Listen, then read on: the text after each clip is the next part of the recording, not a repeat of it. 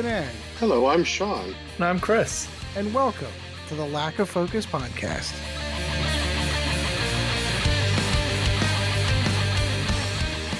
Hello, everyone, and welcome to another episode of Lack of Focus. Tonight we have our good friends Ed. How are you doing, Ed? I am fantastic. How are you, sir? Doing good. Chris, how you doing? Oh, good. Thanks, Sean. Well, this is going to be kind of a different show. This is what we usually do on an In Focus that we used to do, but we've left it linger way too long. Way too long, so I'm forcing it into a Lack of Focus. But before all Probably that, better that way. Probably better that way. Yeah. But before all that, we'll get into the things that we have been doing the last couple weeks. And Ed, we'll start with you tonight. I haven't been doing a ton. Unfortunately, I had to cancel my 40K night this past week.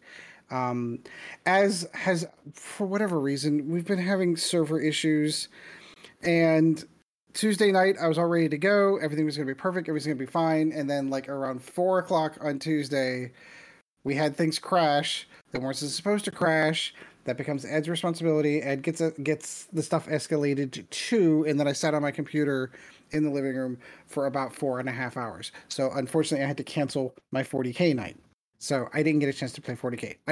I desperately want to. There's a brand new rule set, a whole new Ark of Omen thing going for how you build armies in 40K. I'm really kind of curious to kind of play with that new system.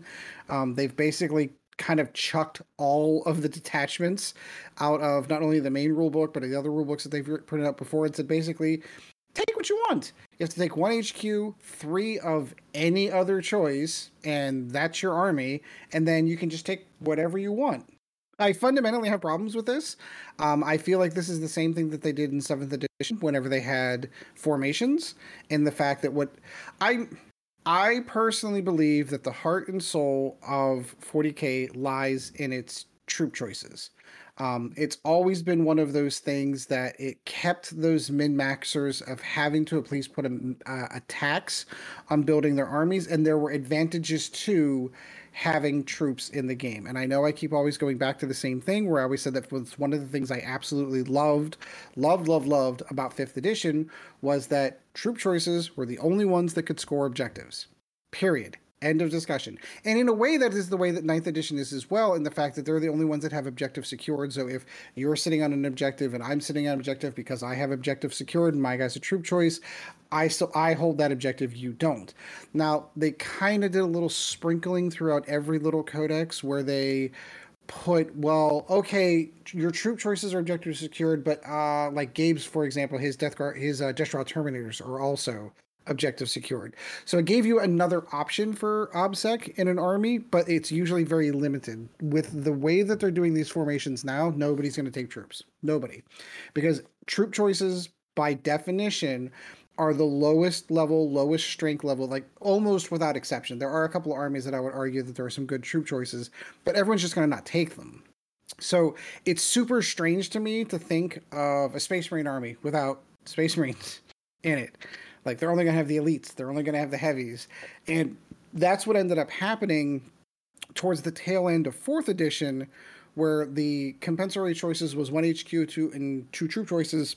You would take the bare minimum, no upgrade troop choices, and then everything else would be, you'd fill out your elite slots, you'd fill out your heavy supports, maybe you had some fast attacks that you would like, and you just had, like, I don't know, 110 points spent in troops. That's what I'm afraid that we're getting to by doing this. Maybe I'm wrong. I personally feel like they could have balanced that with some of the missions and said only troop choices can do this, only troop choices can do that. And I think I did see some stuff over there, but I haven't gotten up to the damn store to get my hands on my book that I know is sitting there with my name on it, because Steven called me and said, "Hey, are you picking this up?" Yes, I am. As soon as I should go up tomorrow is what I should do. So I'm really excited to kind of try it out, because it's either going to be really, really good or really, really bad. The community seems to think that it is a good thing, but a lot of the people that I listen to or listen to on YouTube or listen to in podcast form are all the competitive players. And of course, that's what they're going to say, because they don't want to spend the tax on fielding troops.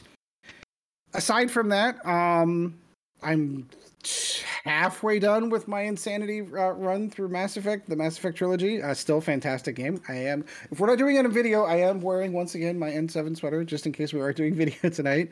But the Dead Space remake came out yesterday, Friday. Well, it came out like late Thursday night. I guess you could do like a midnight release. I'm too old for that shit.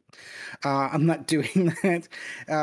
It would take probably another Star Wars movie in the theater for me to do one of those things, like where you like, I'm gonna go to the midnight release kind of thing, and then you skip out and work the next day. Like I'm too old for that shit. But I did pick it up on Friday. I don't know what all the complaints were about in the beginning when people were complaining about it. It's fantastic. It's everything that I wanted it to be. It's as equally as spooky and scary. One of my favorite genres, by bar none, in video games is the survival horror genre, and Dead Space for me is one of those top 5 in that category easily. I mean, it's right up there with like your Resident Evils. It's right up there with Alien Isolation in my book. It was one of the first games whenever I started playing in the 7th generation that I knew I had to play, because it was on the PS3. So you had Dead Space 1, Dead Space 2, and yeah, there's a Dead Space 3. Forget that one. Forget it exists because it's totally different from the other 2 games. So to see it remade, and this is a remake like the way that you want a remake to be done. It upscales the graphics. It changes some of the wonky mechanics that were in the old PS3 version. Specifically things like the way that Zero G used to work in the PS3 version. You had to do like these little Superman flies through the boards. Now you just have free motion and free movement to do through it, which is fantastic. They've changed some of the levels to kind of accommodate for it. But it still is equally scary. You still have those eminent jump scares. I just got, I think I'm about 5 hours into it, so I just got the first tentacle drag of the game, and even though I knew it was coming, it still scared the shit out of me when it did it. And it's in broad daylight. Like I'm not like playing at night, head under the covers. Like maybe I might have done my first playthrough with Resident Evil way back in the day when the PS1 first came out, because I remember that game scaring the hell out of me. But even in broad daylight in my living room, it's still like I still feel tense, which is what I want out of a survival horror game. So if you haven't gotten a chance to get it, or if you're holding off and you do, normally I play games on dad time, in that I wait for a game to be out for over a year so you can pick it up for like half price or less. Used, this one was like, nope, I'm paying full cover price for this one. I totally wanted to play it. So highly recommend it if you haven't had a chance to play it yet. And that's kind of it. That's all I've really been doing. I didn't really get a chance to do much else. Just now getting used to the fact of having 2 days at home again, which is kind of nice. That's super awesome. So to be able to, wow, I get 2 hours a day every day in the trip to and from work. I get to sleep in an extra hour. So like my days on Tuesday and Wednesday are 3 hours longer of stuff that I wanted to do than it was before. So that's fantastic. But yeah, no, that's about it. As usual, Chris will carry the segment for us. It helps when you work in a game store, I'm just saying. It doesn't. It doesn't help at all. I know, because you're actually working. I can't tell you the number of friends that I've had that have tried working at our local game store, and they're like, "Oh, but I don't get to play." Like, well, yeah, because you're working. Yeah. It's a job. Yeah. Yeah. All right, Chris, what have you been up to? So, I don't work at a game store anymore. I'm on parental leave now. Oh, that's right. I guess you would be. So Dice 8 is currently contracting and consulting for a game store. So that's been going great because I don't get paid, but it's fine. I still get to spend all my time in a game store, and I do a lot more. How to put it, like stuff that I want to do. So I think I said I wrote a Test of Honor campaign system last week. I was talking about that on the last show. So I did Test of Honor demos last Tuesday, and I was like doing that for 3.5 hours straight. I think I must have ran 7 or 8 demos for different people. So it was cool. I love Test of Honor. It's a cool samurai movie style skirmish game between like 5 and I think the most models you can field in a full size game would be 19. I think you could get to 19 if you pushed it, like really min-maxed the troop spam. What But genre is it? that's samurai, so feudal Japan. Oh, It is right. I forgot yeah. we were still on this trip. Yeah. And yeah, it's good fun. Really enjoy it. I've got more. The campaign starts properly tomorrow, so I'll be interested to see if people actually come out to start playing, and like what clans people pick. Because I'm gonna like just give it a couple of weeks and then I'll slot my stuff in. But we've had that. I had to cancel Arkham this week. I had to cancel X-Wing last night. I cancelled 40k today. I've just been trying to. I'm already obviously the website isn't live yet with like product for you to buy, so I'm stressing would be the wrong word, but I'm kind of realizing how much work is involved in getting that up and running as a one-man show, and that Joe's been Joe worked 2 shifts last week, so I'm like woefully unprepared for being a parent again properly. So yeah, there's been a lot going on.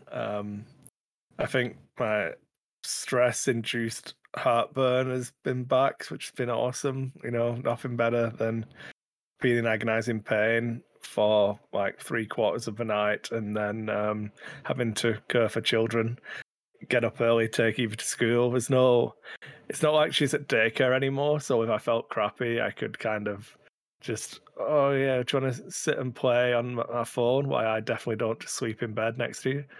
But it's actually having to get out of bed, take her to school, keep the baby alive. So Wednesday was horrendous, and then Friday I did it. Yeah, it was Friday. I did it again, and that was fine. I just got everything done. I did housework. The laser wasn't working. But I managed to like find time to get through to tech support and fix the laser. So that put me behind on like production as well, and yeah, it's been just all round crazy. But games I actually got to play.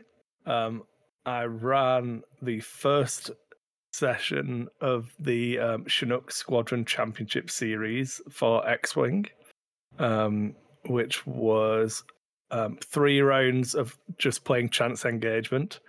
I played in that and ran it. We had 16 players, which was a really good turnout for us, like for an unofficial, unsanctioned event.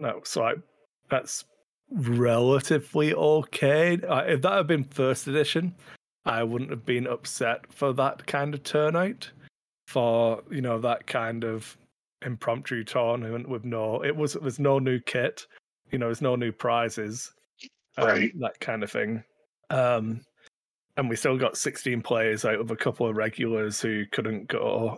We had 3 returning 1.0 players. We had 1 relatively new player.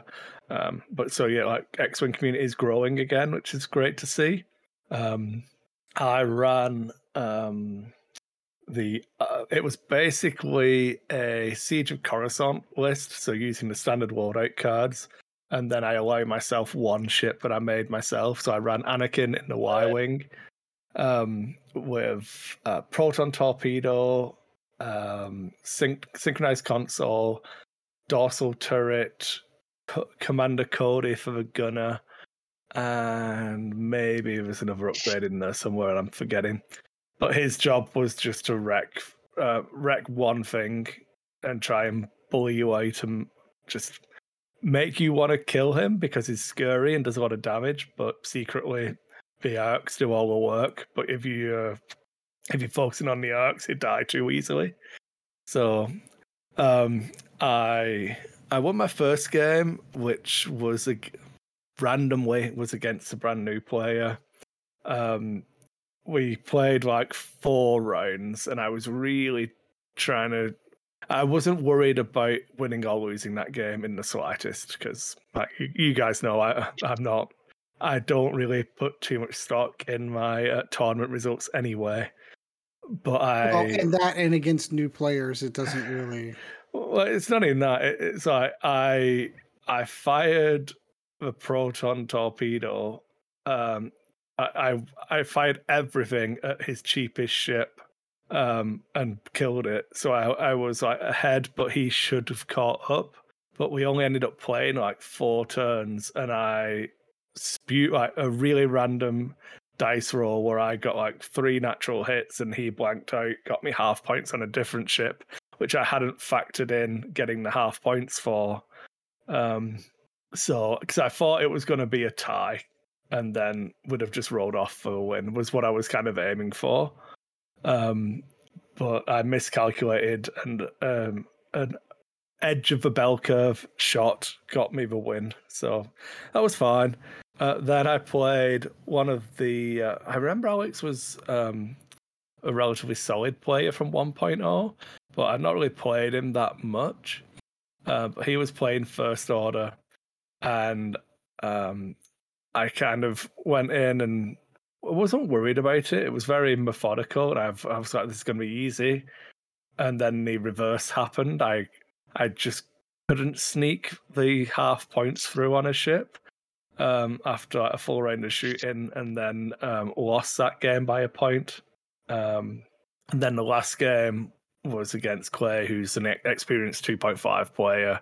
So we just actually had a full-on game. He was running a Rebel Alpha strike list, so it was 3 Initiative 5 pilots: Luke, Wes Jansen, and Corin Horn, and then Fenro in the Shifa P to coordinate them at I6. Did I hear 2 X-Wings in an E-Wing? No, it's Corin Horn in the X-Wing. Oh, so it's Corin Horn in the X-Wing, so 3 X-Wing. See, if nothing else, that is what AMG is absolutely doing correctly, is they're still keeping the fundamental ships, in my opinion, still relevant. Yeah. 3 I5 X-Wings, all with solid abilities, 3 proton torpedoes. And I was like, well, I can't let him shoot the arcs. So we set up, and I was like, you know what? I'm going to give you 3 points.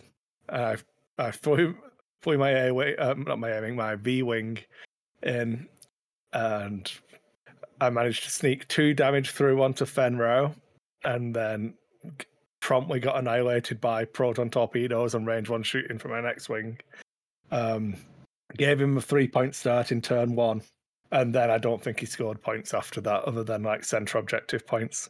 Because in letting him take that bait and fire some torpedoes, I kind of broke up his approach. I managed to finish off Fenro in the next round because I just went all in to get that I6 coordinate off the table. Oh, jeez. And I got a dog that just scared the crap out of me. Hi, Peanut. How are you?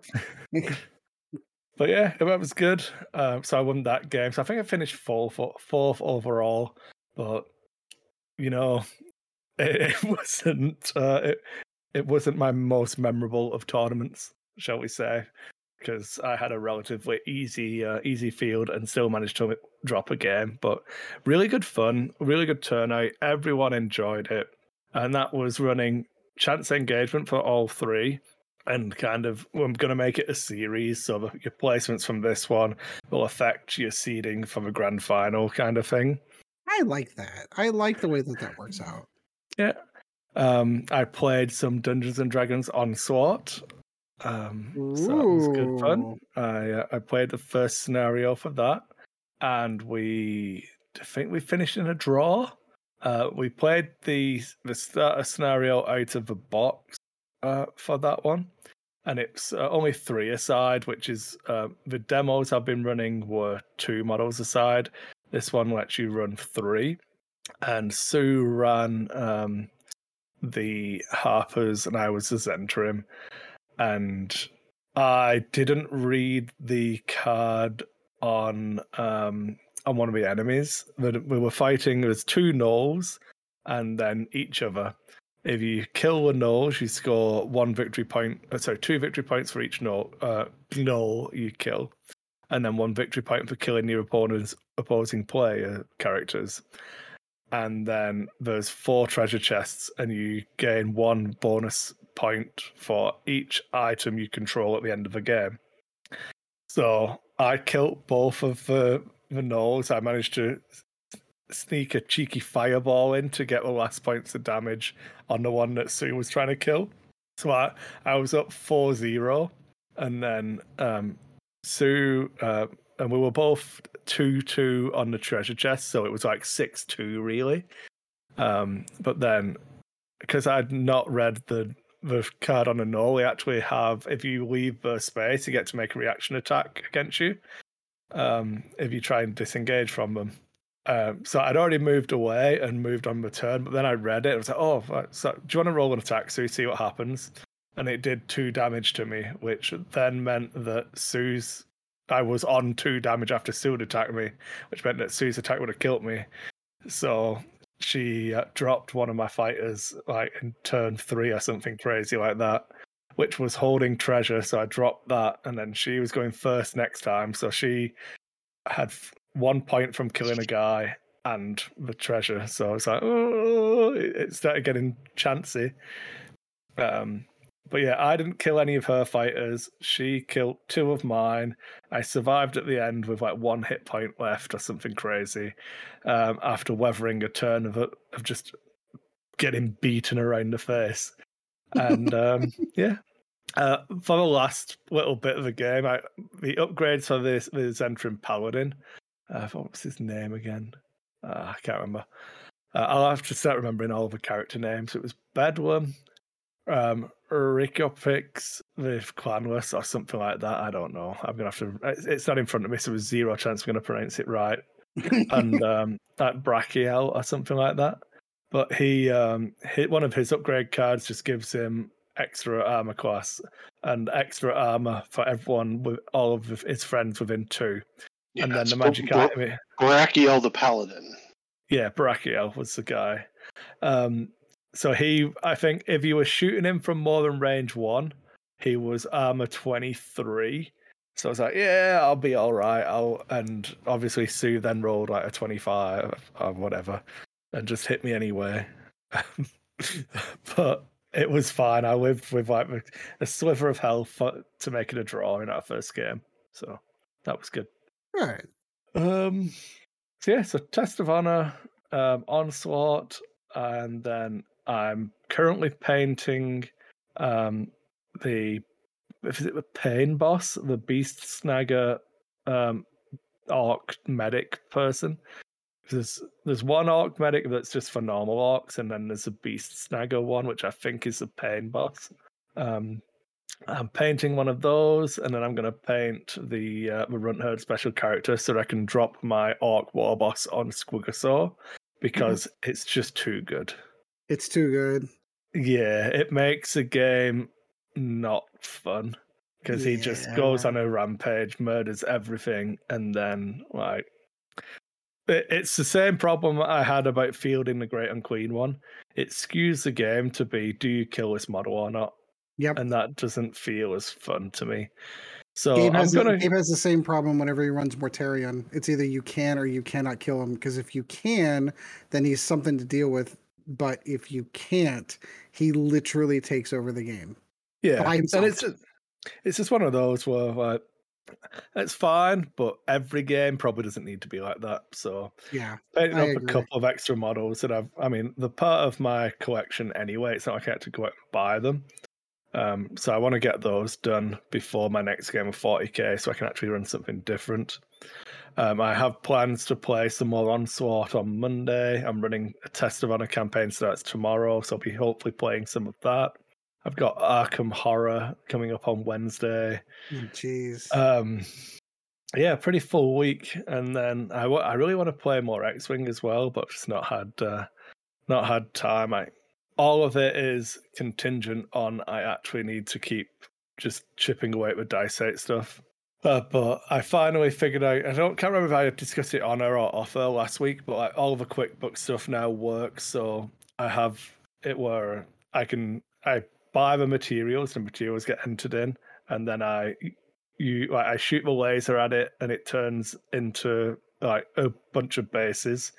and that happens in QuickBooks, and then the bases get divided into packets, and that all happens. So like the supply chain is there properly.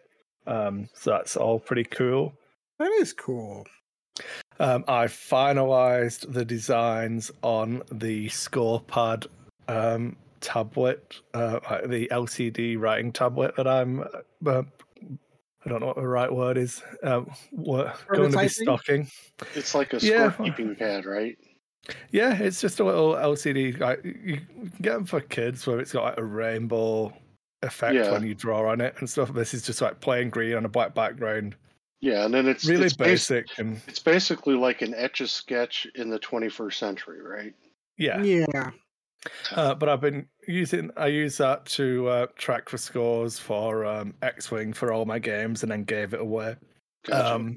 But I finalized the designs for the packaging for that, so that hopefully should be here maybe middle of next week, so I can get all of those packaged up. I still need to do some test. I need to do a service on the printer and then get the printer up and running again, so I can do some test prints on those, so I can actually put branding on them.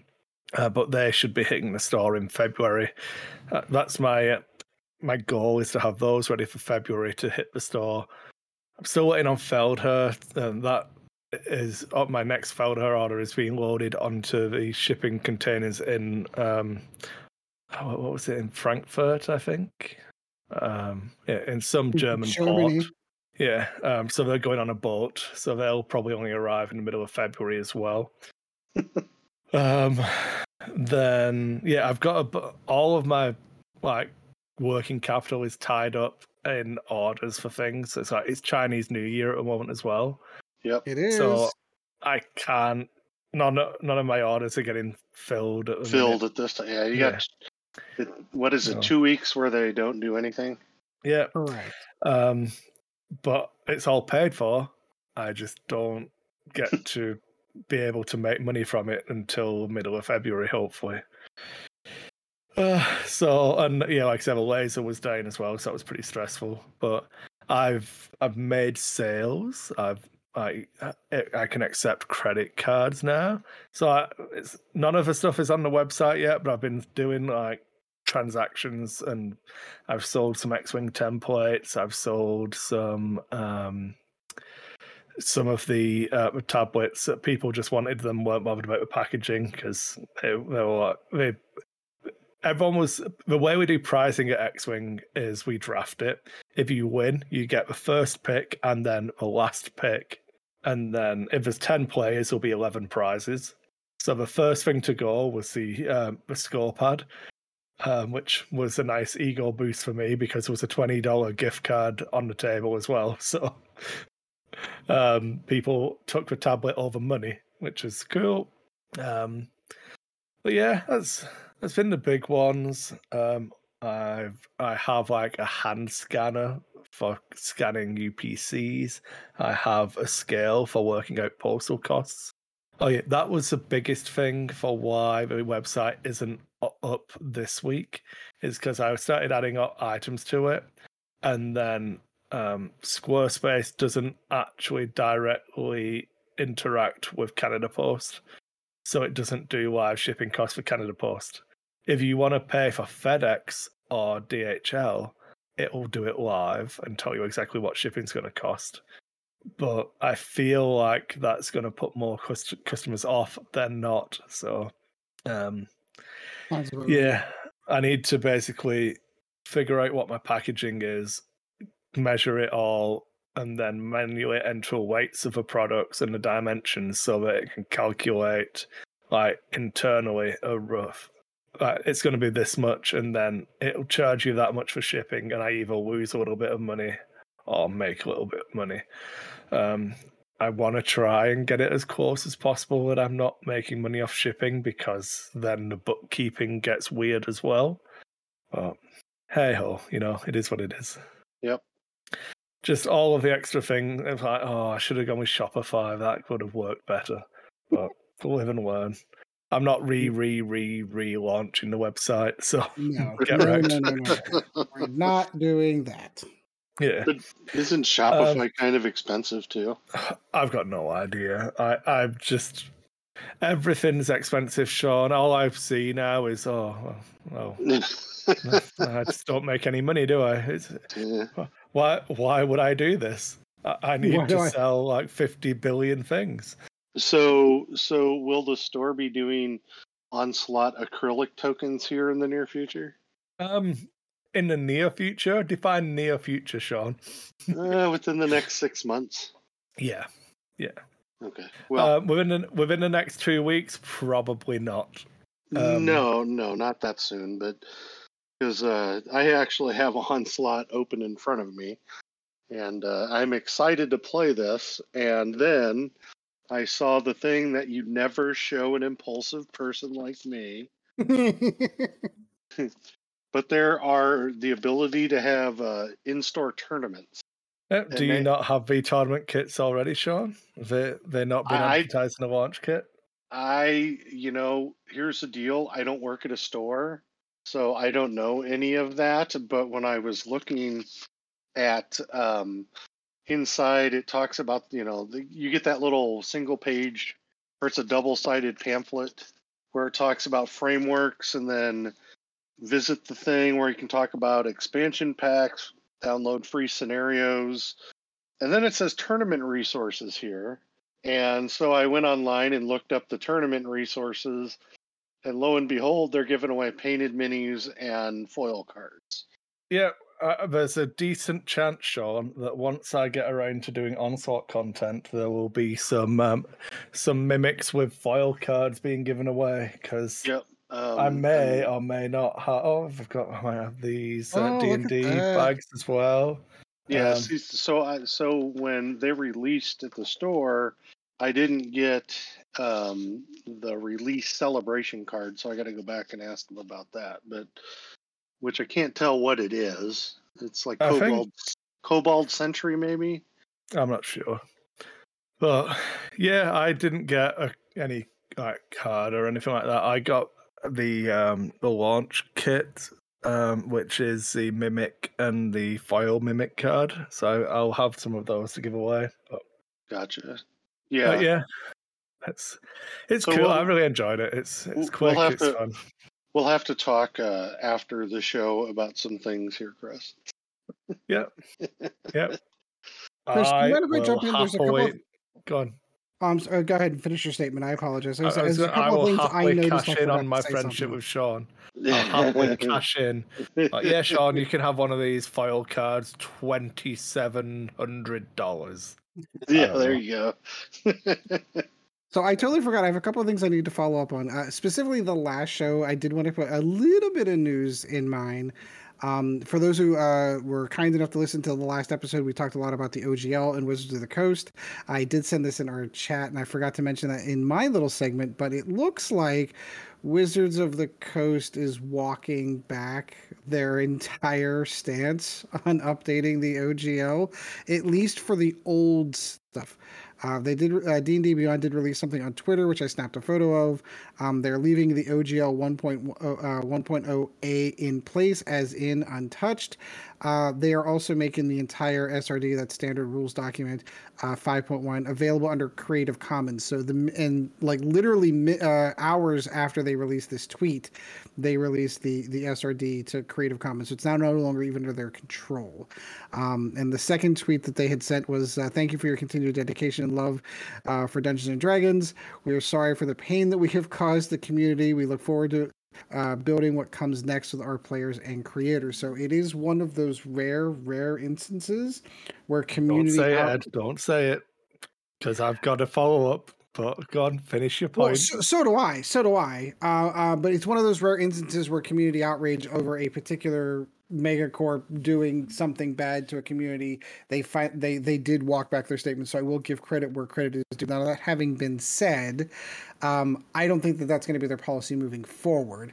I have a sneaking suspicion with D&D 1, i.e. 6th edition, and everything moving forward will probably fall under their new version of an OGL. They're just simply keeping the old one in place. What this did do is it prompted me to run out and get a PDF copy of the Pathfinder 2e rule set.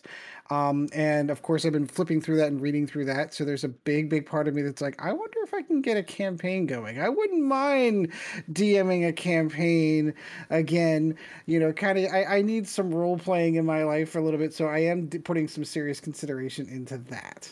So I did want to follow up on our last episode. That was it. But you do have a follow-up pushback. By all means, please do. Yeah, you kind of touched on it there. Whereas so the initial plan was that the release for D&D this year was not going to be a new edition.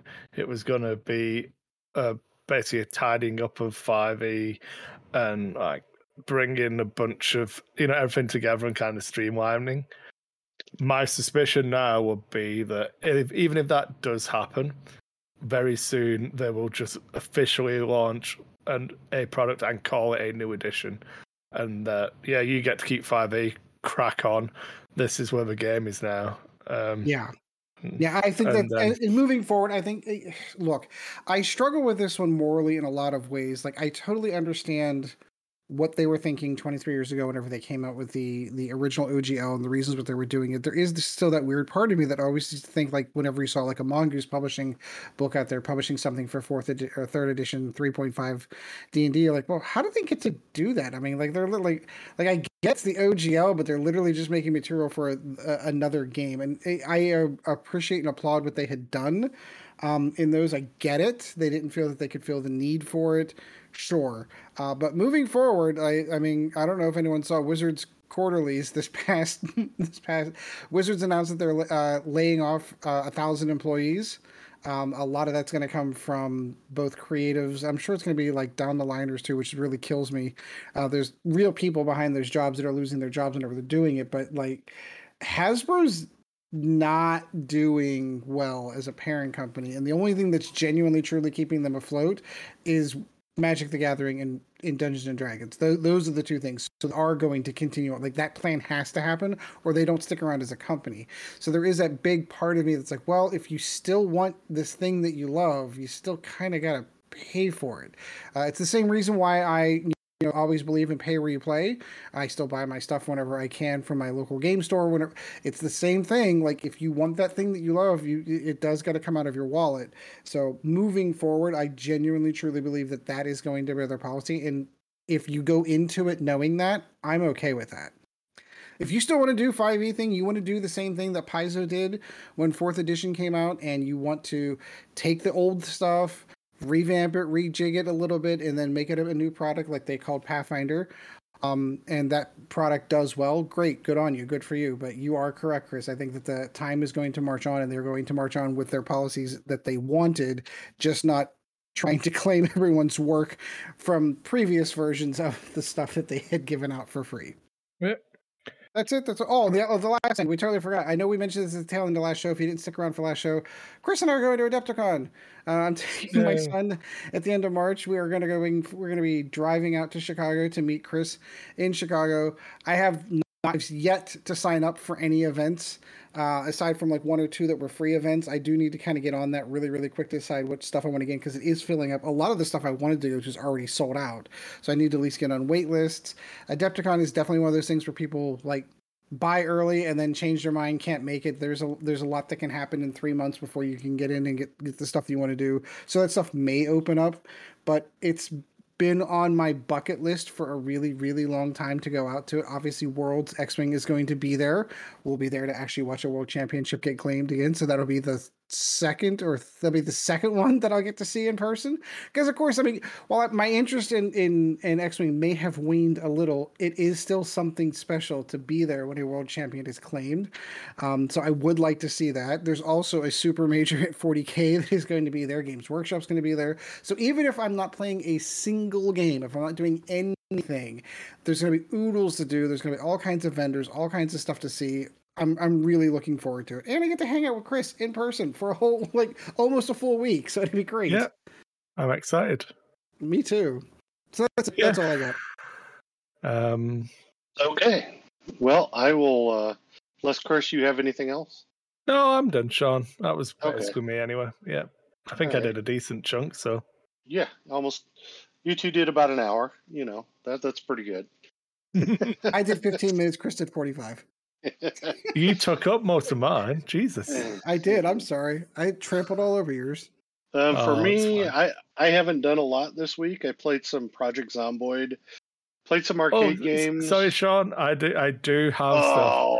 I finished. I stayed up until like 4 a.m. one night because I was so close to ruling Japan on Total War 2, Shogun 2. So I took Japan with the Date clan. And did it. It was a long slog, but I rule Japan now. It was great. So I need to pick a second clan and then start again, over. Basically. Yeah. Yep. That was it. You crack on, Sean. Yeah. No, for me, I haven't done a lot. I picked up Onslaught, which I'm excited to play. I love games that come with painted minis to start with, and it's similar, not the same, but it's similar to their older game that I have that I've talked about in the past, which is a pretty fun game that comes with painted minis. Also, I do kind of like the concept of Onslaught, where they'll continue to put factions out, the Harpers and Red Wizards of Thay and all of that type of stuff. So that's going to be pretty cool. I'm sure that some of this will probably cross paths with the movie that's coming out, I'm guessing. Oh, I'm sure. I'll guarantee it. Well, the Red Wizards of Thay are in the movie because they talk about I think it's like one of the Red Witches of Thay or something like that in one of the trailers and stuff. So I've got So I have the Many Arrows faction pack and the Red Wizards faction pack. I haven't opened them yet. Gotcha. So that adds playable characters, correct? Yeah, it's so from what I gather, again, I've not done full squad building yet, but you pick a faction and then you get to select your 5 fighters from the models you have available for that faction, I believe. Yeah. So, and I'm sure because they also have the ability you can buy the unpainted minis and use those in the game too, which I think is pretty cool. Other than the fact that if I bought them, they would probably stay unpainted, but I would hope that I could get them painted, but we'll see on that. So Onslaught, I'm looking forward to that. I'm working on an upgrade to my Ridge Racer cab. I'm waiting for the parts to come in, but that'll basically make it a racing cab with about 130 racing games on it. So that'll be pretty cool. Arcade 1-Up re-released the Star Wars cab, the arcade. So Ed, if you're looking to pick one up, they're sold out right now, but they have a total of 3,500 that they're going to sell. So if you want vector graphics and the Return of the Jedi, which is more of a scroller style, it'll be soon that you'll be able to pick one up. So that would be cool. I told you if I were to do that, I would definitely do one of the ones that you can mod, the ones that you can dump ROMs onto. Like I don't know that I have the same level of desire that you do to have an entire arcade in your room, but I wouldn't mind one machine that played 1,000. If you were going to do that, then you would do the AtGames, AtGames Legends Ultimate. Reason being is you can go CoinOps X, and then there's a whole group of people out there that support CoinOps X, and they build your arcade out for you on that without you. All you have to do is download it to a thumb drive, and then plug it in, and you have basically everything you want. Not everything, but close to everything you want. Close to everything. Yeah. So I picked up another one of those cabs, so I'll actually have both the original and the new I like the newer look cab better, but my guess is it's just the same game. Everything's the same other than the cab look. So I'll have both of those. So now I have to figure out what I'm going to do with one of my other cabs to either sell it or find another spot for it, because I am literally maxed out in space in my basement where I have the arcade. So I got that one coming, and then I bought a Steam Deck, which I've wanted to buy a Steam Deck for a long time. Oh, And I was kind of like, I've been genuinely, truly debating one of those. yeah, it's actually, I like it. It's bigger. It's bigger than a Switch screen. So the whole unit's a little bit bigger than a Switch, but it's built out better than a Switch. Like the hand, your grips and everything on it are much better for it. And then you can't run every Steam game on it, so you can try, but you can't run every Steam game, but you can run probably the majority of what you want to run on it. Like you can run Project Zomboid on it if you wanted to. Right, like And it's not going to run like Cyberpunk 2077 on no, it or anything like that. It's not going to have those kinds of things. But if you wanted to do your average run of the mill PC gaming stuff like that, you can do on it. yeah, and then there's ways where you can actually make it through the. So it comes with onboard storage. It comes with an M.2, and there's a couple different versions of it. But I bought the biggest one. It's like 640 gigabyte storage, but then you can use micro SDs to upgrade your storage. So you can basically have unlimited storage or have storage that you're taking, transferring the micro SDs. But you can also run it, right? It's a Linux device, but Correct. you can actually run Windows on it. There's a way to do it where you can put Yeah, you Windows can on it. sideload. I've seen it before. You can sideload it onto it. Yeah, which means you can do like OTG stuff on the at-game systems and stuff like that. Use the deck to basically run your OTG games, which like for the pinball, you can with upgrades to the pinball machines, the regular pinball and the pinball micro, you can buy the cards that allow you to do the back glass, so the back glass will work. And then you can hook it up to a PC or a laptop that's strong enough, and you can play pinball. You play pinball machines off of FX3, the pinball on Steam. So you can run those tables and play it just like a regular pinball. So there's a lot of different things you can do, and the Steam Deck is just one of those kind of holy grails. They've been out of stock for a long time, and then they came back in stock, I think, before the first of the year, and I finally got around to picking one up. So now I got to figure out how to use it, because it's technology, and I'm not the best with that. So without direct instructions, which they don't have the best instructions on it. And then Yeah. you can also get a dock, and you can hook it up to a TV or whatever you want to hook it up to. So a lot of playability with that. And then I think that's about it. I've played some arcade games, and just it's been this is a really busy 2 weeks for me at work, with between training and then some stuff that's coming up that I have to get done, which I think I have to turn it all in Monday. So that's kind of where my time has been spent, the majority of it. So other than that, I don't really have anything else. So I guess it's time we can move on to the main topic. Oh, Yeah. So I'm do you really want looking to forward give me spoiler alerts just for the people who've, like Ed, took months and months to watch Andor?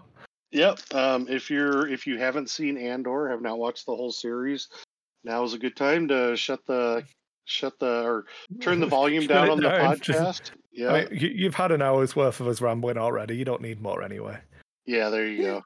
So But if yeah. you have watched Andor, I highly recommend you stick around. Yes, yes. So we're gonna talk about Andor tonight, and I actually had a list of questions, but I forgot them at work. I couldn't find them today, so I wrote them while I was at work, and then I must have left them there. So I'll try to remember what I had for questions for the group and stuff. But first off, I'll just start this with my first impressions of Andor, and now what they're kind of calling the Rogue One universe of Star Wars, Mhm. which is kind of interesting because you have what I would call the Clone Wars universe, which is where Ahsoka is going to fit into. You have the Mandalorian, or the Mandoverse, as they call it, where the Mandalorian's fitting into. Doesn't Ahsoka kind Um, of fall into that category too? well, it's kind of like a bridge between the two, Yeah. because she'll appear in both and stuff like that. But this, with her spin-off series coming, it'll be interesting to see what that all brings, for both the Mandoverse, but kind of that Clone War, universe and stuff. Sure. Well, they're But all in different time frames. That's what, and that just makes sense. well, kind of. I mean, Ahsoka's gonna be Ahsoka from the Mando universe, or Mandalorian universe, where you're gonna have Sabine Wren in there also. So it's actually Rebels too. You Yeah, really want to get exactly. into it, it's kind of a Technically, Rebels is the one that kicks this off. kind of. I mean, but it's going to talk about Anakin. It sounds like, from all the little leaks and things like that. It's going to kind of rewrite Anakin's story a little bit too. So there may Or be, add to it, depending on how you look at it. yeah, yeah. Which, to me, I'm fine. I mean, his Clone Wars story was interesting, but we all knew where he ended up. So Hmm. it's kind of like the Andor verse, or this show with Andor.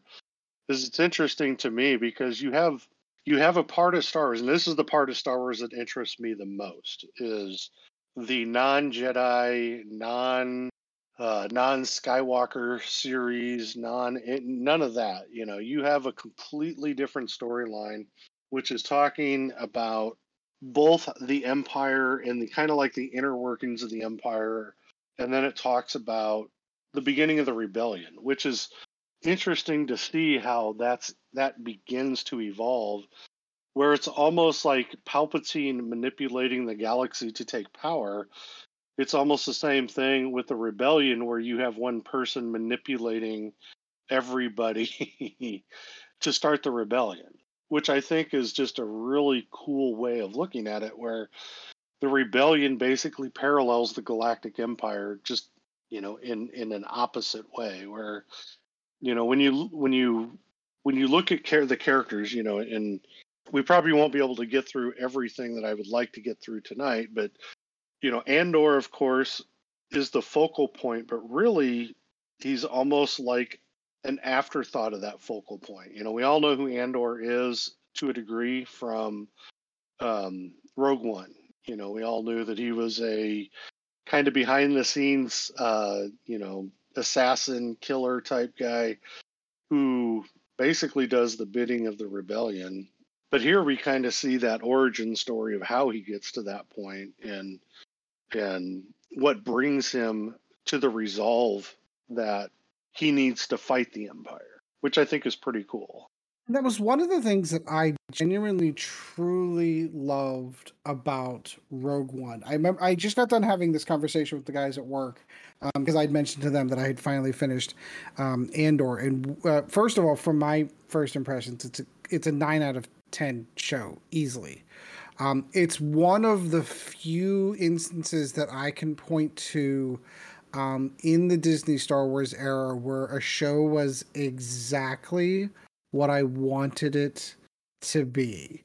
It was that dark, seedy underbelly of what it's like to live in the Star Wars universe if you're not a Skywalker, if you're not a main character, if you're not like that's all this is. Legitimately, this show, even Andor was a secondary character in Rogue One, but he was the guy that was like willing to do the dirty work for the rebellion, because everyone thinks of the rebellion as like, oh, there's this, these are the good guys, but there was a lot of shady shit that had to happen in the back end to get them to that point, and that's really what this show kind of covers and goes over, is some of that shady shit, like how the wheeling and dealing. So like I agree with you in the fact that, like, I think Andor is kind of I don't know if I'd say ancillary character, because he's kind of like a focal point for the show, but it definitely goes in 3 different directions and tells 3 separate stories. that all culminate at the end in the final episode. You have, which I thought was fantastic. The actress that they got to play Mon Mothma was fantastic, absolutely fantastic. So you get some of the political undertones of, well, she's rich from the planet that she's come from. It was really super easy to fund the early parts of the rebellion, but now the Empire's taken a closer look at finances and closer look at things. So she has to do shady deals here in dark corners to be able to continue to help fund. You also have, of course, Andor in his story and what happens with him and that episode 10, which I'm sure we'll get to, on where he ends up and what ends up happening there. Super fantastic. It all culminating to the end of how he ended up making the decision to quote unquote join the rebellion. And then you kind of have this third story arc of these Imperial officers who are trying to catch bad guys in their from their perspective. And I do not know the name of the actress. I'm gonna have to look this up. The name of the actress that they got to play her. Holy cow. Was Denise that Guff or Gao, I can't remember how to pronounce her name. holy cow, was she really good? Like that's kind of where my 9 out of 10 comes out. It is extraordinarily well acted, like almost top to bottom. Every actor, every person that has any momentum in the show whatsoever was done so well, and she specifically stood out to me because that is how. I'm trying not to be sexist in the statement I'm going to make here, but that's how you make a female villain seem menacing. Was just how the way that she portrayed it. She felt menacing. She felt, and not evil is probably not the right word, because I feel like she feels like she's doing her job, but oh boy, did she enjoy doing it. She was absolutely fantastic. I did mention this in our text. Forrest Whitaker does have a reprise his role as Saul Guerrero in there, and I'm such a sucker for Forrest Whitaker. I think he's a fantastic actor, and even though he didn't have a ton of screen time in this particular season, his time on screen was phenomenal. Even Stellan Skarsgård did a fantastic job. He had this speech, and I forget which episode it was, but it's the one where he's talking to one of the Imperial officers, and they're on top of an elevator, and he's talking about what he lost. That was like episode 9, I believe. Yeah, that one speech, like, well, what have I lost? I've lost everything. Let me tell you all the things that I've lost and I've given up for this rebellion, a rebellion that I know that I'm never going to live to see, kind of thing. It was all of the actors from top to bottom, I feel like did such a fantastic job. The only one that I felt like maybe fell a little flat, and maybe it's just his face in general. Diego Luna, I wasn't 100% like with all of the other actors that are in and how fantastic of a job. Like there's a scene, and we're in spoilers territory, so it's okay for me to say this. There's a scene wherever he gets word that his mother has passed away, and I was really expecting a lot more emotion on him, and I could tell that he's like it's emotional for his character, but I'm like, oh man, I was like, he didn't frown. He didn't like. I was like, oh, he just kind of took that on the chin. Like I get that. Well, so it was the one. One of the things I think with that, and I get where you're coming from on that one, because it's an interesting thing the way that he does react to that. But I think it goes back to the fact that when he's listening to Nemec's speeches about how rebellions start, and Yeah. I think I think Andor at that point, when he finds out his mother has died, is already understanding her now. Before he resisted, she was the true rebel in that show at the beginning, because she actually tried to fight him when they had occupied before, and even towards the end, she wanted to be the one that fights him. And Diego Luna, this is the beauty of his character, I think, in the show. Number one, he is my favorite Star Wars character of all time, as short-lived, just because of the way that Diego Luna plays him, which is incredible. But B, it just shows you what survival is like. It's Yes. survival as a kid. He's on a planet as a kid that has, basically it's like Lord of the Flies almost, to a degree at that point. That ship lands, and then you see. What's weird to me about the show was how little that they portrayed Andor's childhood, and when Marva came and took him from the planet, and basically raised him after that, but left his sister. And Diego or not, but Andor was always looking for his sister. That was kind of like his beginning focus. That was his drive at the beginning of the show. And then his next drive, of course, is when he meets with Luthen Rael. And so there's a change. And what's interesting is there's a speech that Diego, it's not really a speech, but he's talking about the Empire and how he can so easily steal things from them, like the whatever it was, the shield device or whatever it was that he had stolen, had gotten his hands on, and then was trying to sell to Luthen. And he's saying, the Empire is so fat that they don't see people like him coming and just taking. They can't believe that people will come in and steal from them, and how blind they are to that fact, which then creates Dedra Meerdro in her character, because she's the one who's trying to find the people that are doing these things. And it's an interesting how those two characters, they align well in the show, because Andor's the one that she's going after the whole time. She is trying to catch Andor and find Luthen Rael, of course. And it's Although interesting. she doesn't know that's who it is. They just have a code name for him. Right. And then you have Cyril Karn, who at the beginning, when I first watched the first couple of episodes with him, didn't make sense to me, like what his role was in it. But really what his role to me seems to be is he's just showing the people that are so engrossed in, the rules and straight lines, and then how really small he really is in the Empire. To have a person who is so excited about all these rules and following the rules, and then he's just basically just another guy in the universe, although he doesn't want to be that. And then the relation literally gets put back as a cog in the machine. We're like, okay, that is hilarious. Yeah, you were trying to do your job, but you kind of like went over the heads of your supervisors. So we're going to punish you. We're going to take you because the Empire's now going to come in and clean up because he was a corporate security, and all the corporate security was concerned with doing was just basically keeping the Empire out. Like, if we just turn in our reports, and we don't want to come up on any report. We don't want to show up as anything important. We just want them to just kind of like look past us and go, yep, oh yeah, a couple of guards died, no big deal. It was an accident, and just kind of blow past it. But he's like, but no, somebody murdered them. And he was so obsessed with the fact that the rest of the corporations, corporate guards around him just were trying to brush it under the rug so the Empire didn't take a look. He's like, I want the Empire here. I want them to take a look. And he just kind of got shoved off and literally got put into a cubicle job as basically punishment.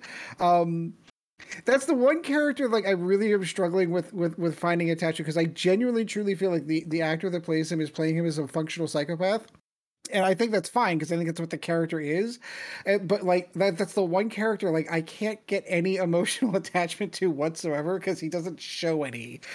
Like the only time you ever see him show any type of emotion in any way, shape, or form is the very, very end when Deirdre is in the attack at the end of when the basically the town uprising. You could see the beginnings. You could see the grassroots efforts of what is going to be the rebellion against the Empire. And this is one of those scenes where it happens, and she's literally attacked in the street, like to the point where like there are people surrounding her trying to beat her down in the street, and he comes in and saves her. That's the only time I feel like I felt a twinge of emotion come out of him. The other time with him is when he's dealing with his mother. Yes. That's probably another. That's true. The frustration he has with her, and her always talking about this mysterious uncle, which of course has the interwebs, going crazy. Is his uncle Palpatine or some crap like that, and it makes me laugh. Yes, Snoke. It's in that prison. Andy Sykes. It's already there. Yeah. And that was the other thing. I totally forgot that I forgot to mention Andy Serkis' role. And I said this to this is the one thing that I loved about this show. So for example, my wife sat on the couch and watched 2 episodes with me. I think it was in like episodes 4 or 5 or 5 or 6, somewhere in the middle. And she got about 45 minutes in, and then all of a sudden a stormtrooper came on screen. And she's like, "Are we watching Star Wars?"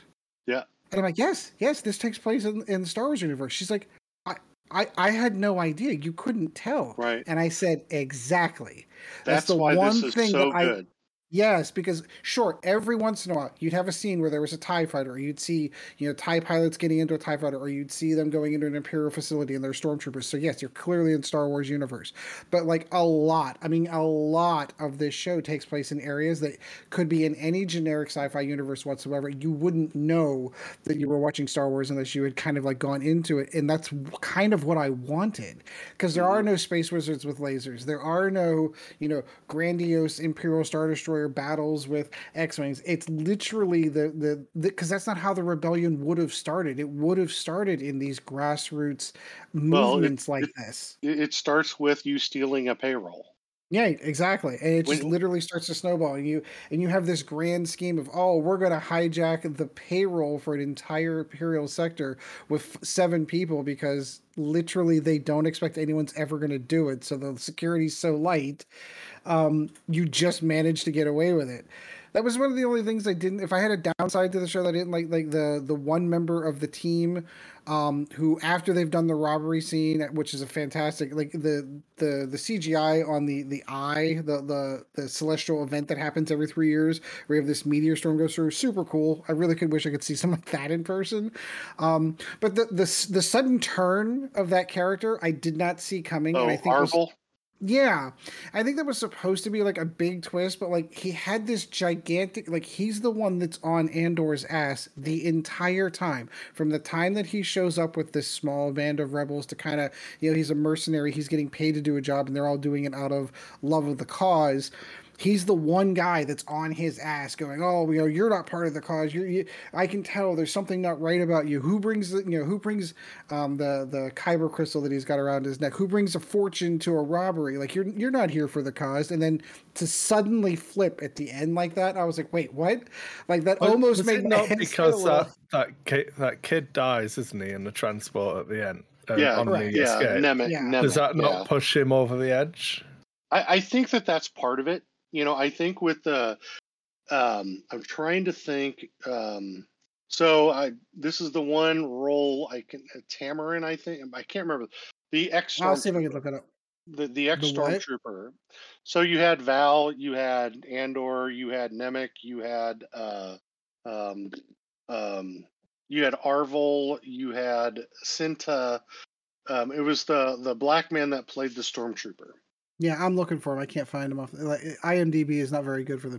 But yeah, Yeah. well, the point that What's interesting to me is that that guy, yeah, when you look at a guy like Arvel who has he's driven, he's a guy that's driven, maybe not quite driven as much as he wants people to think, you know, because he was one of those people that was saying that he believed in what Nemec was talking about, because yeah, Nemec was, he was proselytizing the concept of rebellion, and he was kind of like what I call Andor's conscience, if you really get down to it. He's what turned Andor. But I think that when the stormtrooper guy died, which he died in a very stormtrooper way, just running out in the middle of a firefight, trying to just right up Tarman. Tarman, Tarman, yeah, that's that's his it. name. So when he runs out in the middle of the firefight, and he's kind of the we'll call it the leader during that attack and stuff, he runs out, dies. Then you have Nemec getting crushed when the ship takes off. The Lieutenant Gorn, he's killed because he's another one of their allies. Yeah, Cinta basically goes her own way because we know what she ends up doing. She ends up killing the family and the whatever he was, the governor or the whatever of that governor. station. Yeah. That she killed him, the wife, and the kid. Oh, 100%. Well, I 100%. guess she didn't kill the governor. The governor had a heart attack, but so Okay. because she was holding the family to hold him hostage to do their bidding and stuff. So this guy, I think, just kind of unraveled. Arvel just kind of unraveled in that scene and But hit the point. But he later remember, went on to he went on later like he gave that whole story about the reason why he was there was for his brother, and then in that scene where he's doing the big turn, like, hey, there's 80 million credits in there. If we split that two ways, that's 40 apiece. Well, what about your brother? I don't have a brother. So that means he lied. It means he lied the whole time. So that's the thing that threw me off on that one. Well, like, wait a minute then. Like, I'm so confused by your character. there's no honor among thieves, I guess. Yeah, I guess that is one way to put it. And he wasn't there for the rebellion. He was just a thief. And this is where he would draw the line and say, well, I'm here. I can get 40 million credits, and walk away. And yeah, but if that's the only thing wrong with the show, if that's the only thing that I can nitpick about going, that one character doesn't make sense to me. That one character it does to me. It does to me in that you're building a character in Andor. The whole story is about Andor. But you have all these characters that feed into his storyline, and Andor has always been a loner. He's a thief. We know that. He's a thief. He's not an really honorable thief. He's more like not, Robin Hood. Well, maybe he's an honorable thief, but he's also a murderer. He's one of those guys that will pull the trigger when necessary to save his bacon. We saw that. And he is the guy that you need to start a rebellion, though. He is that guy that goes in and does the dirty work. He does that stuff that's always talking, under hushed voices. Nobody ever says it out loud, but hey, we need this thing taken care of. That's the type of character that Andor is. That's the guy that's going to get it done no matter what. That's why whenever we first see him in Rogue One, the very first scene that you see him in is him meeting with another rebel operative, and that rebel operative getting injured and him killing that guy, A, to get away, and B, to make sure that the guy doesn't give the Empire any information. Like, that's your opening introduction to Andor's character. And that's why I love Andor so much. Yes. Because he shows what the rebellion really is. We're actually seeing kind of three sides to the rebellion here, Yes. There's shades of gray in there, isn't there? It's not all good. Well, there's the black, the Andor side is the dark side. Luthen is part of that dark side. Yes. Because Luthen throws people away as needed. He will say he is a guy who's pushing the chessboard pieces around, because him and Mon Mothma have that, people are going to get killed. And he says, good, or whatever he said.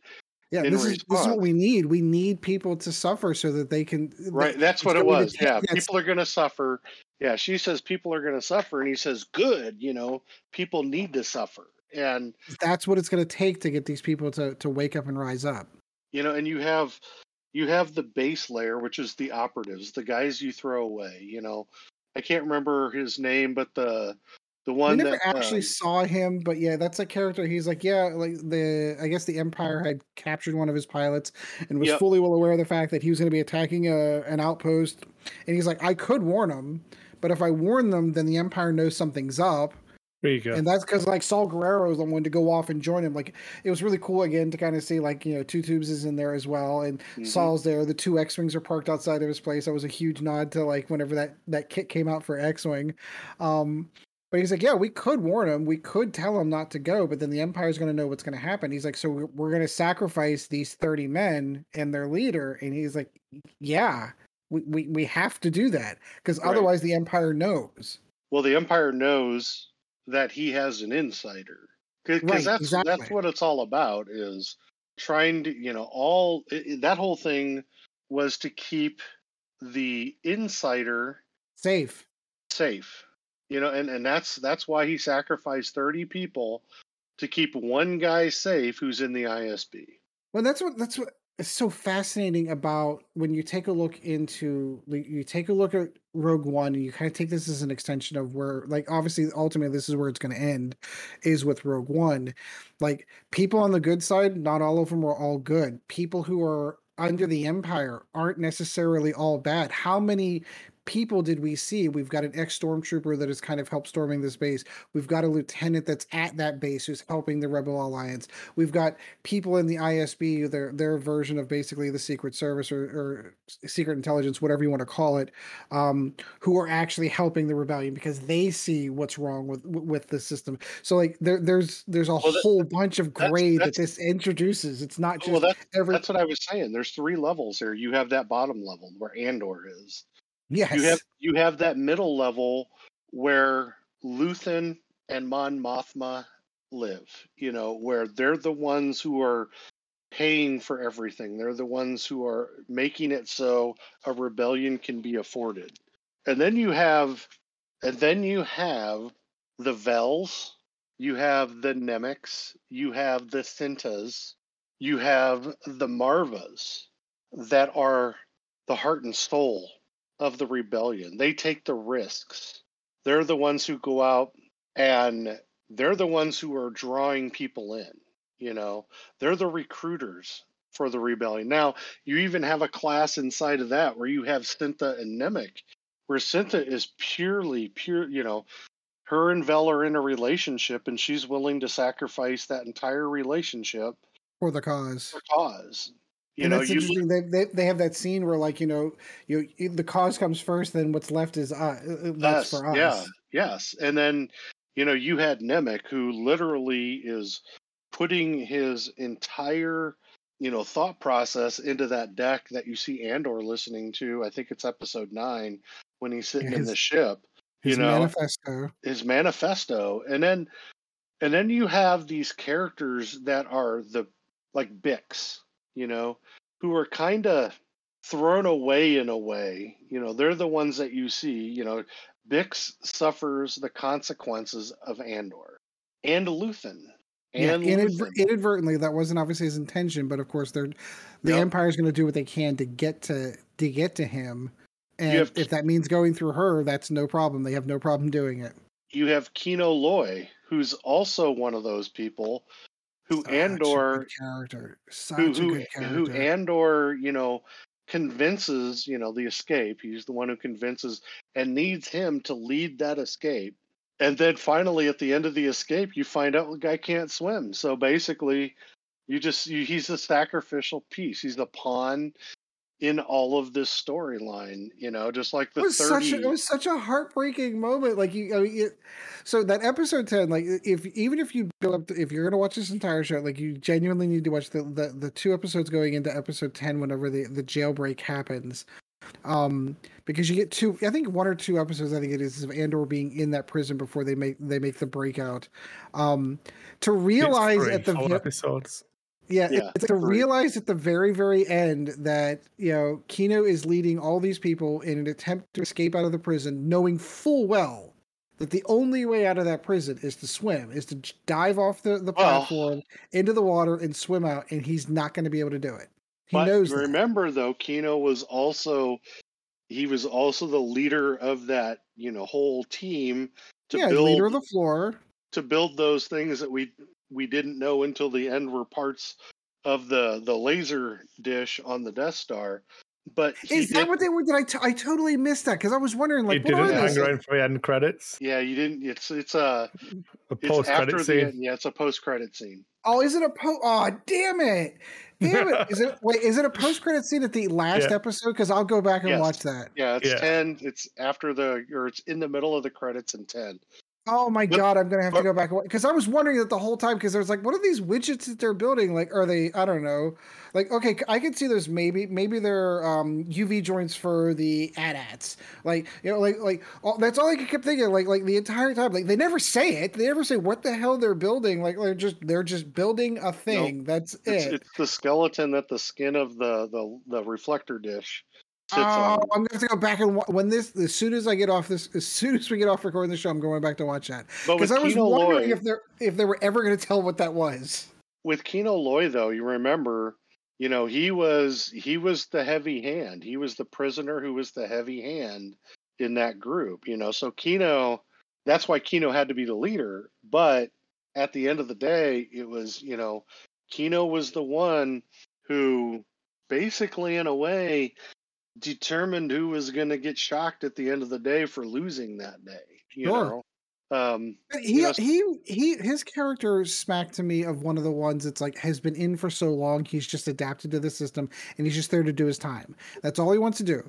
He's like, I've got 200 and some odd cycles left, or 200 and some odd shifts. I mean, they count everything by 12-hour shifts. So I've got 200 and some shifts left. Whenever all your shifts are done, I'm out. I'm done, and I'm not gonna let you or anybody else fuck that up for me. So you're gonna do exactly what we need to do because we're not all paying for your mistakes. If you're gonna end up paying for your own, I'm just here to make sure that we're like, it'd be nice for us to win the game and beat the other floors, but like I want to get my time in and out and done, and I'm going to show you exactly how to do that.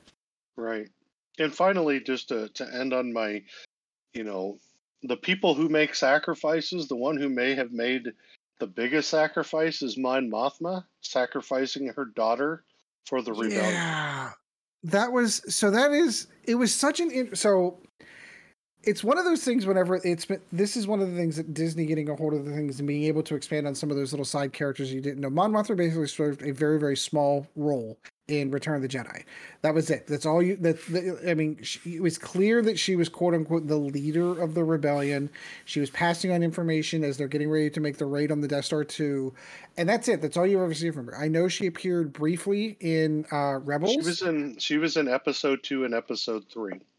True. She was, and it was it was same character. She was the same one. Same actress is what I was getting at. It was the same actress to play her too. So like she's literally played this role since 2005 of Mon Mothma. She did voices. I was looking this up. She did voice. Obviously, she played the same character in Rogue One. She did voices whenever she did it in Rebels, and obviously she's reprising the role again. She's so good. But it was really interesting to see like this is the life of a senator. She's in a loveless, unattached marriage. Her kid basically is like, oh, everything's always about you. You're never here. You've always got this or this going on. So it's really interesting to kind of get a feel for what her home life is like.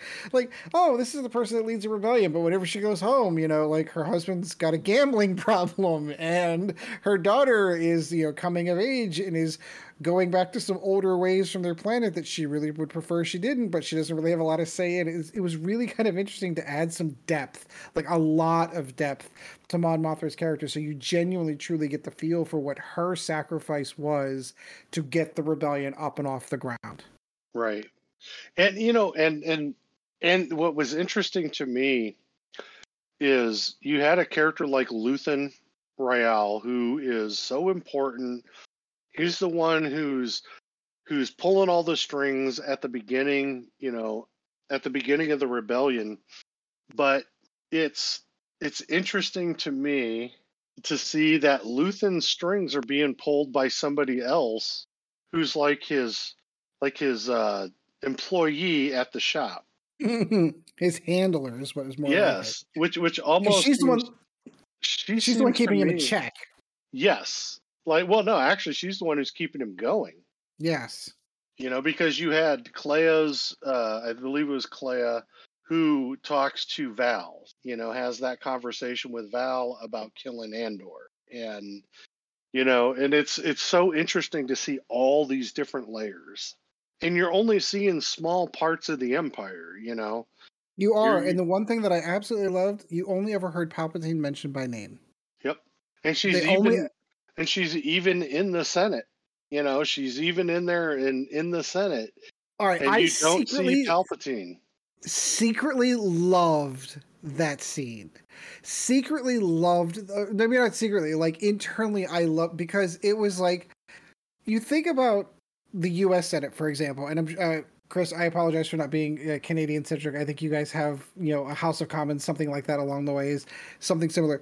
But it's like the everyday run-of-the-mill, I'm introducing a bill into it, like how disinterested some of those other senators were. Like they literally had these little lights, and they're like, yeah, I'm checking out on this, and they turn the lights off, and I'm going to sit back and read the paper or whatever it is I'm doing. Like, I mean, that's what it would be like. That is what, that's what galactic politics would be like. I'm going to try to introduce a bill, and we're going to try to, release some of the stranglehold. The Emperor's trying to impose here, and people are just like tuning out. Like, I loved that scene so much because that's what it would be like. It wouldn't be every speech in the Senate wouldn't be the one that Amidala gives whenever the Trade Federation's embargoing her planet. Like they wouldn't all be like that, all dramatic like that, where all the senators are kind of there. Some of them are just the average. All right, here's a spending bill. We've got it. Like, we're trying to get water off of this resource. Like those kinds of bills have to come into the Senate too. They're not all the big dramatic ones. Some of them are just. Did you notice? There's something that I don't know if people fully caught, but the Senate was like half empty. Yes, that's what I mean. Like half the senators weren't even there. No.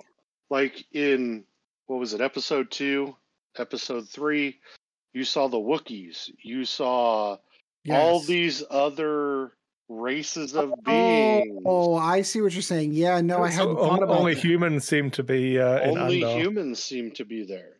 Yeah, well, yeah, that goes into the you got to remember xenophobia. Kashyyyk was attacked, during on a boat that tried attacking the Wookiees. Yeah, and I'm sure they were heavily what's the word I'm looking for? No, restricted is not the word I'm looking for. It's sanctioned. Yeah, but you also look at they were sold into slavery. Correct. Which you go back to Solo and see how Chewie and Solo met. Being in jail together or whatever it was.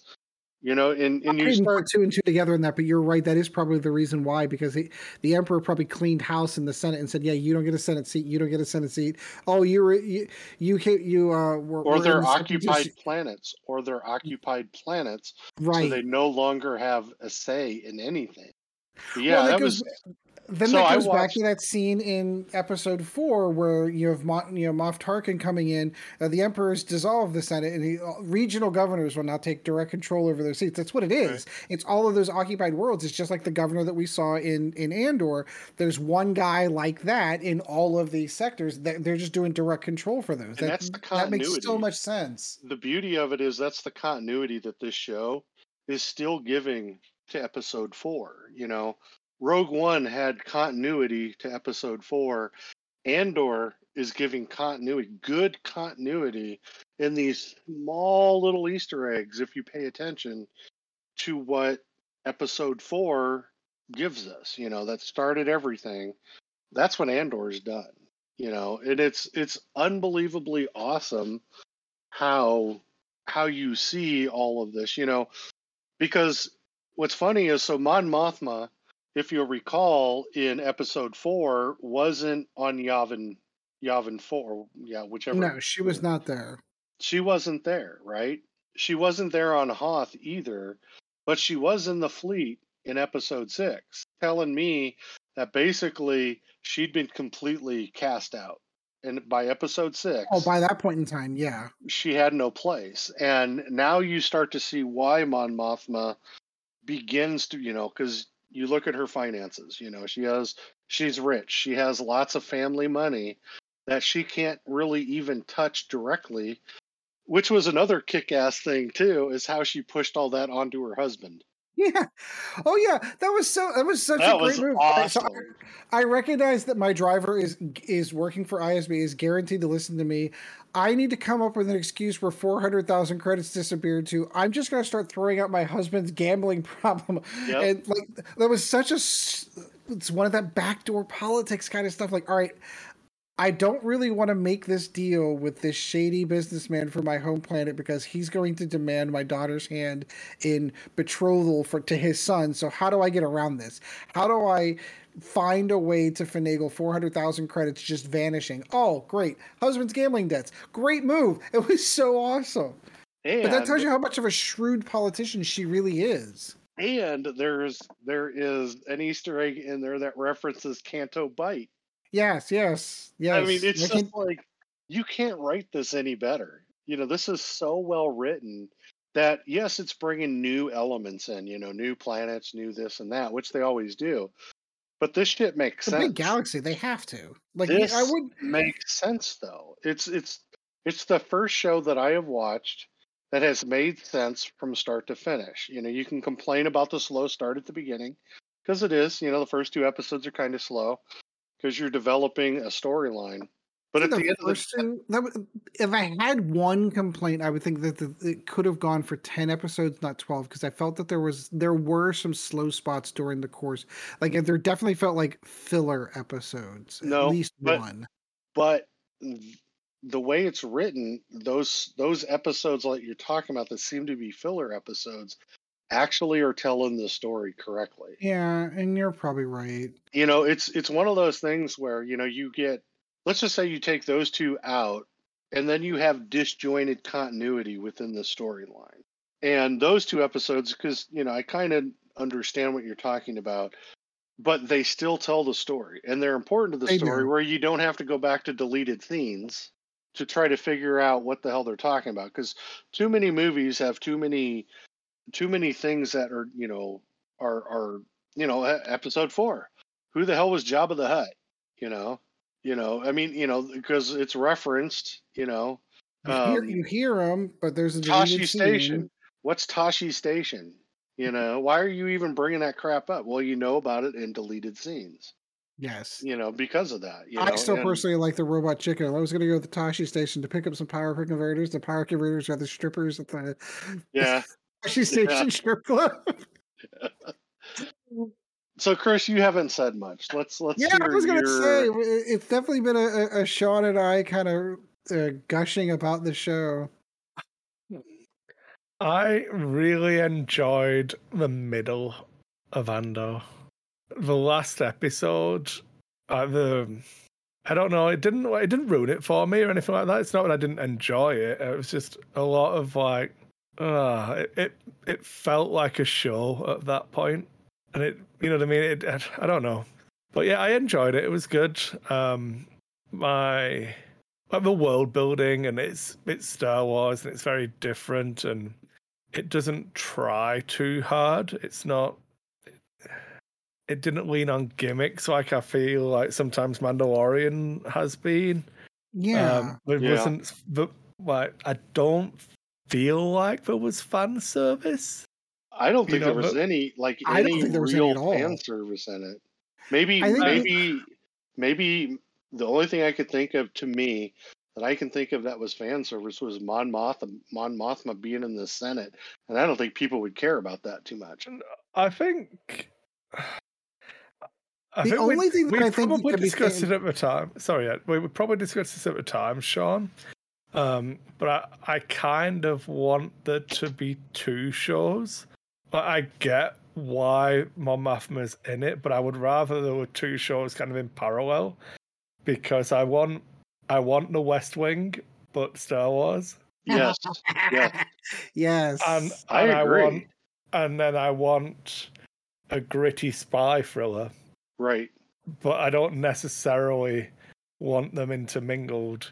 It's not to do with a disservice. It doesn't really take away from the show because it was written the way it was with them all together. But everything about Mon Mothma was really, really strong. At points, it was more compelling than the Andor storyline. Yeah, and that's what that goes into those dull points in the middle. Asking you a question: do you care about Andor's sister? I cared nothing about Andor's sister because exactly. So what was the point of the first 2 episodes? I think the point. So here's my thoughts on it: is that was the setup. So you're setting up why Andor killed those 2 cops. Mm-hmm. You're setting up. There doesn't need to be a reason. I understand. I understand. I get that. Totally get it. But I think Tony Gilroy is a storyteller, and he's going to add those types of things in to propel things. And also, it also gives Marva something later on when she tells Andor to stop looking for his sister. She's dead. Yeah. She doesn't exist. Well, I keep getting the feeling that that's going to be part of what happens in season 2. And it's fine. Like I said, I'm not attacking the show, Sean. I'm not. No. It's more of a how compelling a character Mon Mothma is compared to, like, it's not. I don't agree. care about Andor. Andor's a vehicle for telling the story. That is correct. The show's called Andor. but Andor is the same kind of character as the Millennium Falcon is. I Because the agree. Millennium Falcon is a character in Star Wars films. I agree. It's supposed Totally to, agree.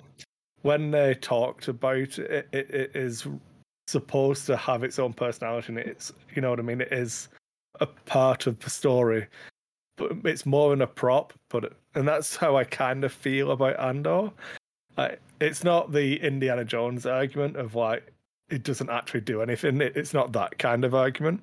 Right. But the compelling parts about Andor aren't necessarily Andor himself. Like, he's actually a relatively dull character for me anyway. Like, I agree. care about... I can see how people see that, you know. Yeah. But there's so much body to the show that it doesn't really matter. No. I don't know. So, that's it. What's funny to Fairly me is succinct. like, what's funny to me is, so people, when you talk about the Obi-Wan show, you know, how many people were pissed off that it brought in so many other characters, you know? And Ed, I think you brought this up, you know, when we were talking a little bit about Obi-Wan, where it almost wasn't about about Obi-Wan in a lot of ways. It was like world building for other characters. Right, you know? exactly. It was a jumping off point for these other characters, and I felt that Obi-Wan was a secondary character in his own show. Right. But I think now it's interesting that I hold that stance, and then I still feel like Andor. See, I don't feel like Andor was. I don't think it was the same way with him. I don't feel like I genuinely, truly felt that he was the catalyst for all of these other stories, but he's still part of those other stories, which culminates in that final episode when all of the characters from all of the story all kind of culminate into one place there.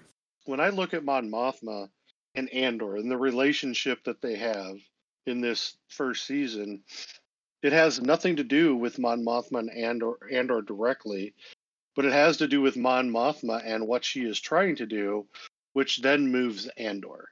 You know, it's that kind of like how do you want to put it? It's like the offensive coordinator up in the booth who's calling the plays on the field, talking about American football here, calling the plays on the field, but has nothing to do with the field.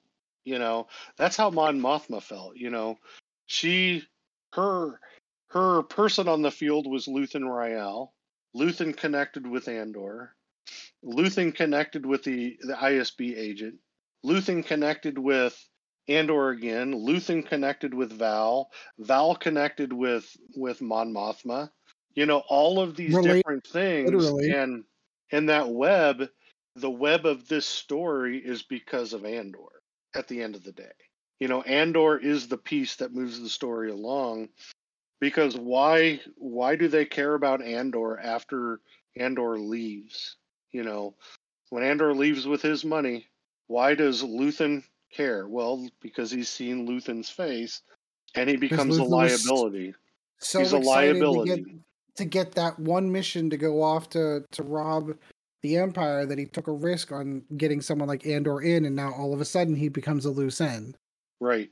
But that loose end pushes that story, because it pushes Val, it pushes Cinta, because why are they on Andor's home planet at the end, you know, or Andor's planet at the end of the show? Because they're there to kill Andor. Why was Andor on the mission in Rogue One to go to the lab where what's her name's dad was, to kill him? Same thing, you know.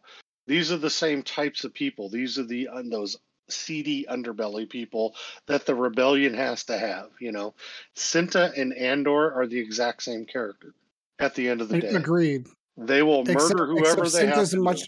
Cinta's much further down the line. Cinta is where Andor is going to get to by the time that Rogue One is in that timeline. And Andor gets there because of Nemik and his mom.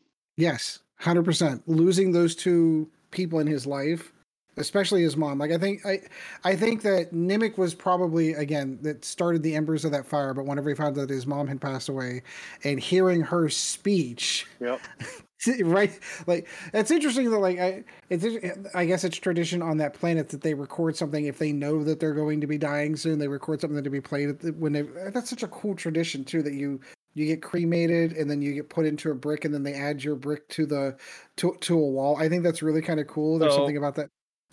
Yeah. Oh, go ahead. Do you Interject. think that the people of that planet just committed genocide so we could start building? No.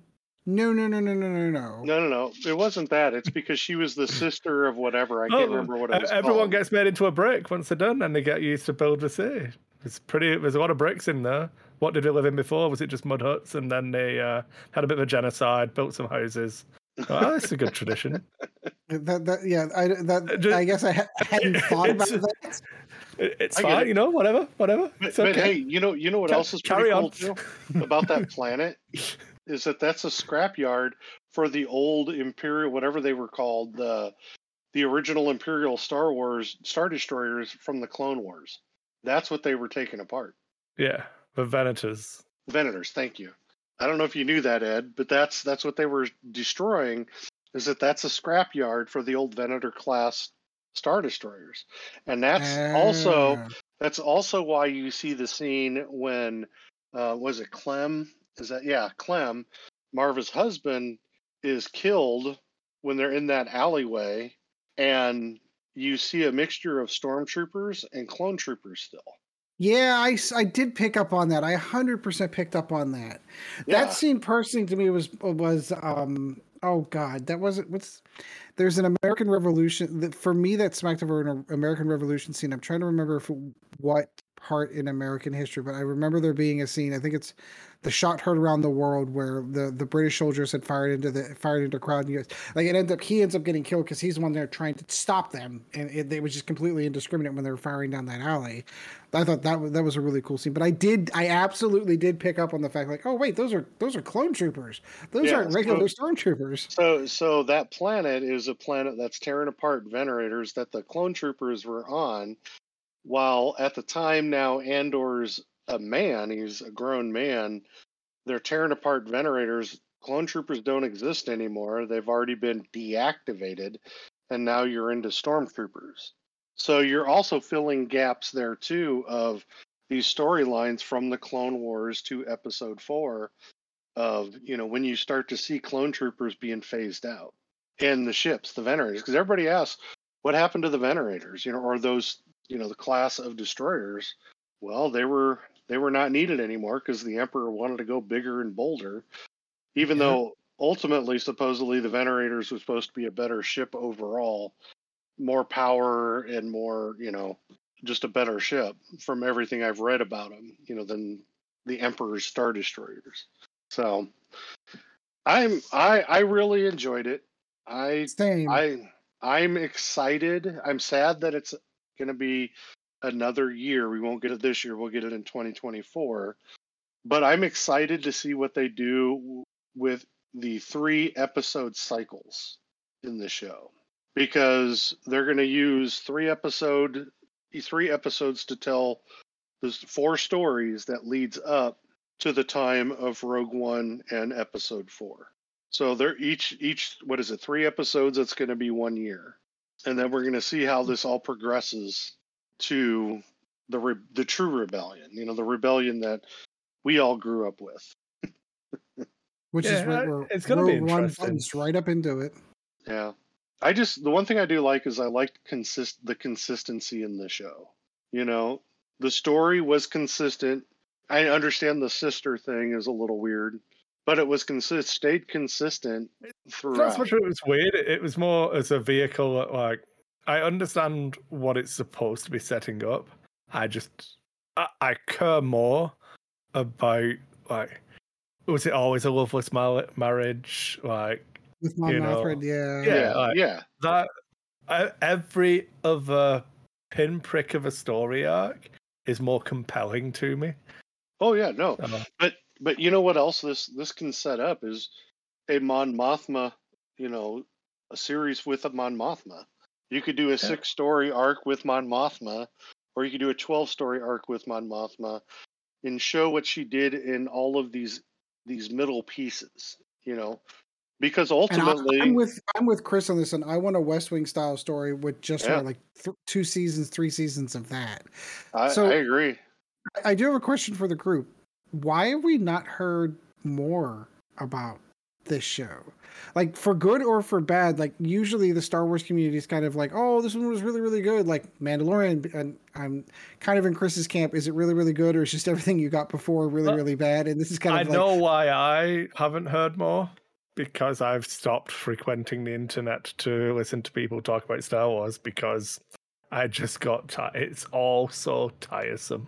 It well, that's is. what I mean, though. So when you can have something like this that is a good show, that is well written, it is well acted, it was well shot, the cinematography is amazing, the CGI is amazing, the score is amazing. Like overall, the entire show is really, really good. I'm surprised I'm not hearing more positive Well, about it. when you talk about the score too, did you know that the score from episode 1 to episode 12 is leading up to it's the funeral march that they had at the end in pieces throughout. So the Hmm. first 11, or the score for all of the episodes, is actually that funeral march at Marva's funeral. I'm gonna have to go back and watch that now. I've already got to Yes, go back and watch that the deleted yes, scene, or the end credit scene anyway. yes, because Hmm. it changed kind of every time, and basically it was that funeral march, which I thought was amazingly. That's I did brilliant. not pick up That on is that. brilliant. I did Um, not pick up on. That's good. I think one of the reasons why you haven't heard as much is because there isn't much bad to say about it. Is When it you that, when or is it you just because there's not enough? There's no Jedi in it. There's no Luke well, I Skywalker. There's think that that's part of it. I didn't really want to bring that up, but no. I think it's a fair criticism. I think that's what it is. Oh, it doesn't have lightsabers. Oh, it doesn't have space wizards. Um. well, when you So. so well when I so I do still I watch certain streamers, people who are on YouTube that talk about Star Wars stuff. But I think that show, of course, everybody says it was the best of the Disney Plus shows.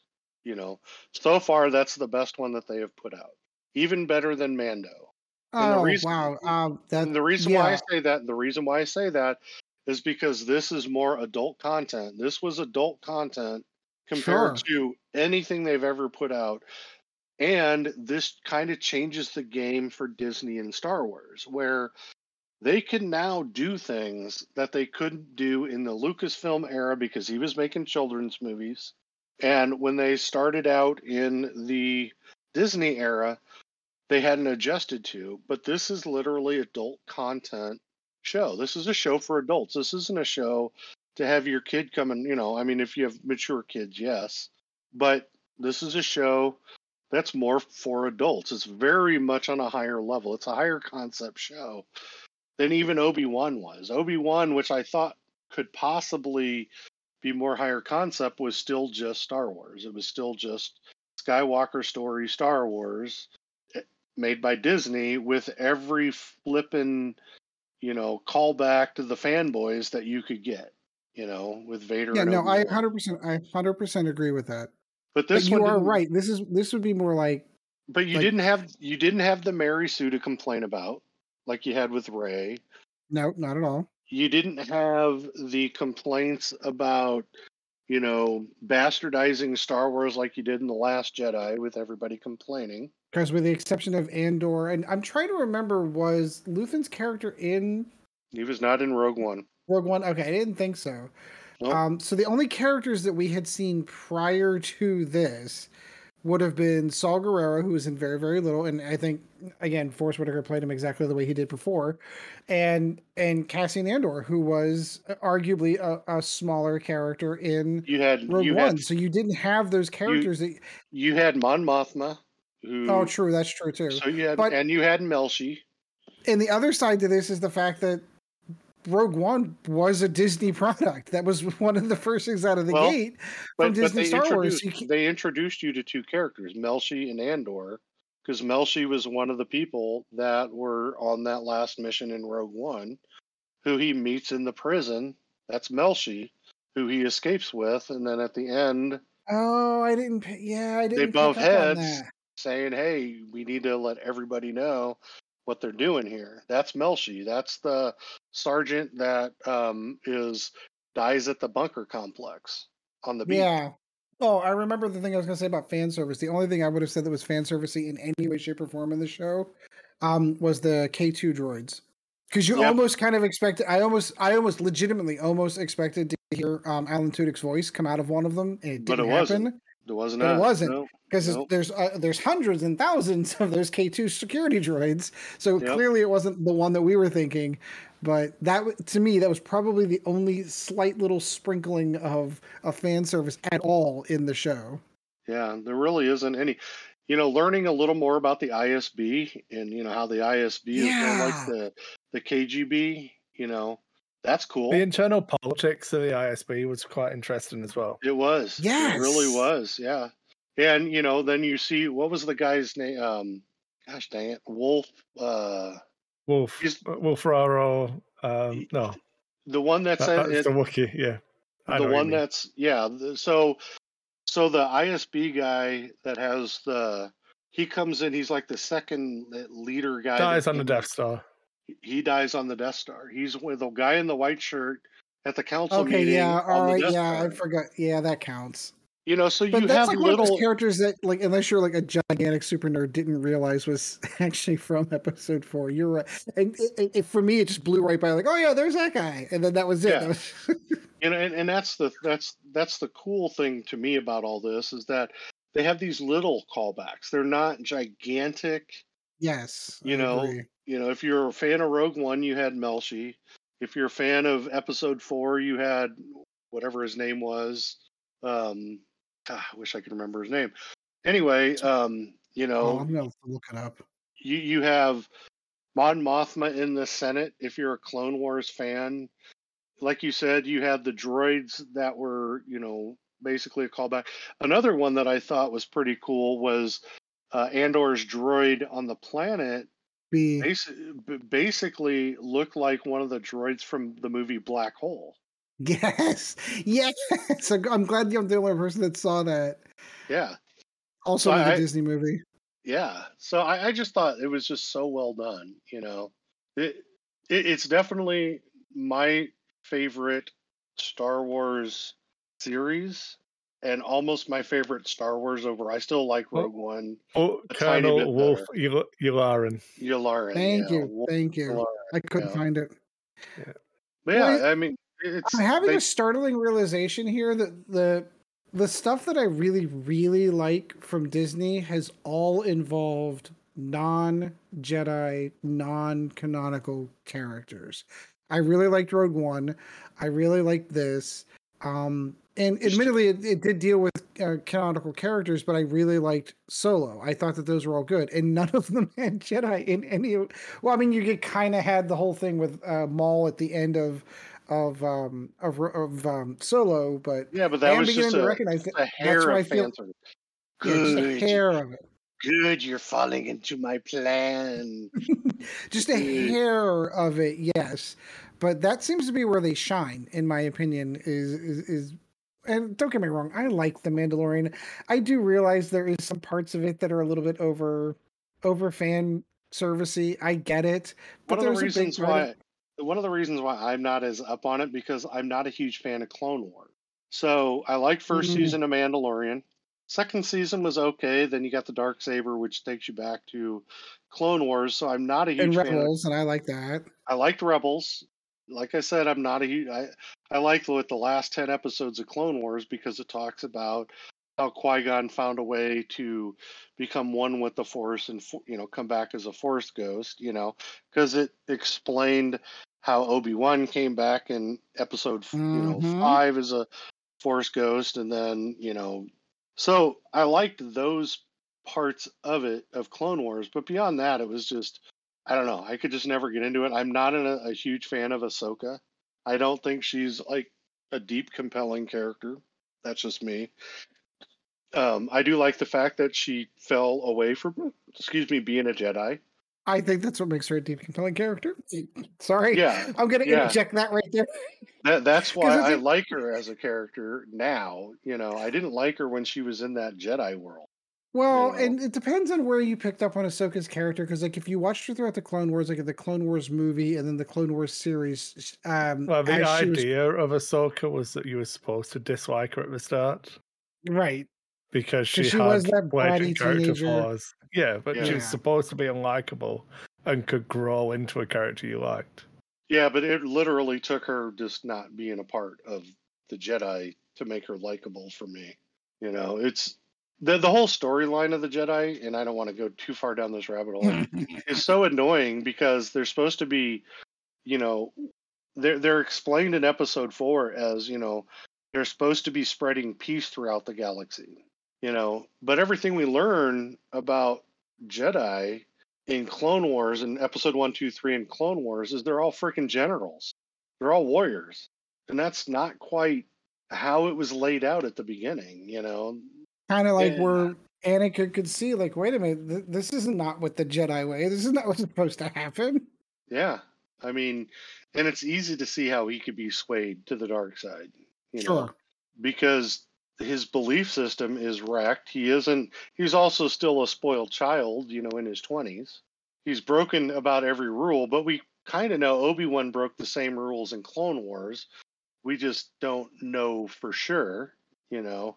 you've With got the a pretty good inkling. Yeah, you know. And when you get back to Mandalorian, I like Katie Sackhoff as an actress, and I think she's doing a Huge really good fan. job. Really, really, really doing a good job in live action with her character. Agreed. But I once am a bit again, partial because she was in Battlestar Galactica, and I think she was amazing in that too. yeah, yeah. But it's just at the end of the day, I'm just like, I just don't want to go back to Mandalore.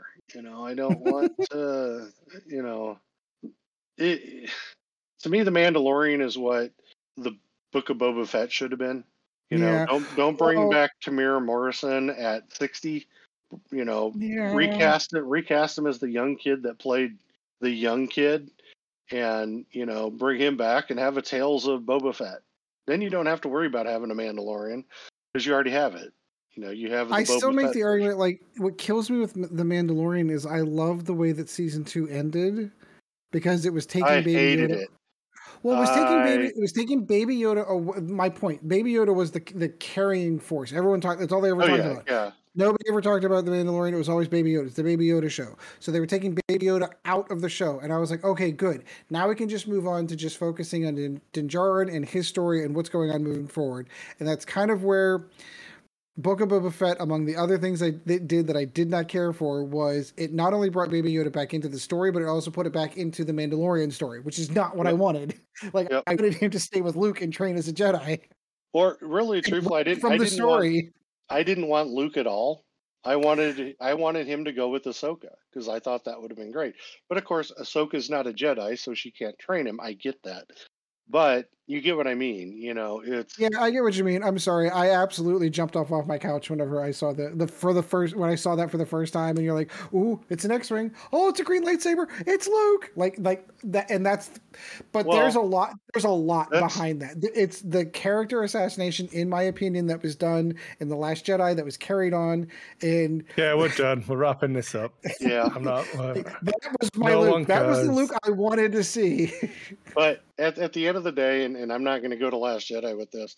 Really, what that to me, was kind of the buyback for Vader's scene at the end of Rogue One, just tearing everybody up in the hallway leading to Tantive 4. Yeah, it's like, and again, when I was talking about Rogue One with the guys at work, I said you could have easily ripped out all of the Vader scenes that were in Rogue One, and we know those were put in after the fact, after Hmm. edits, and it still would have been a great movie. Like I didn't need. It was cool that it was there. I'm not gonna lie, but I didn't need Vader in that movie at all. Mm-mm. You could It have would, had in my him, opinion, it would have been better if he weren't in it. yeah. So anyway, let's wrap this up. Chris is fed up with the conversation, Because so I got done dissing as another movie. No, it's just we've again, it's just hashed it all so so much. tiresome. Yeah, we've hashed Oh, it so much.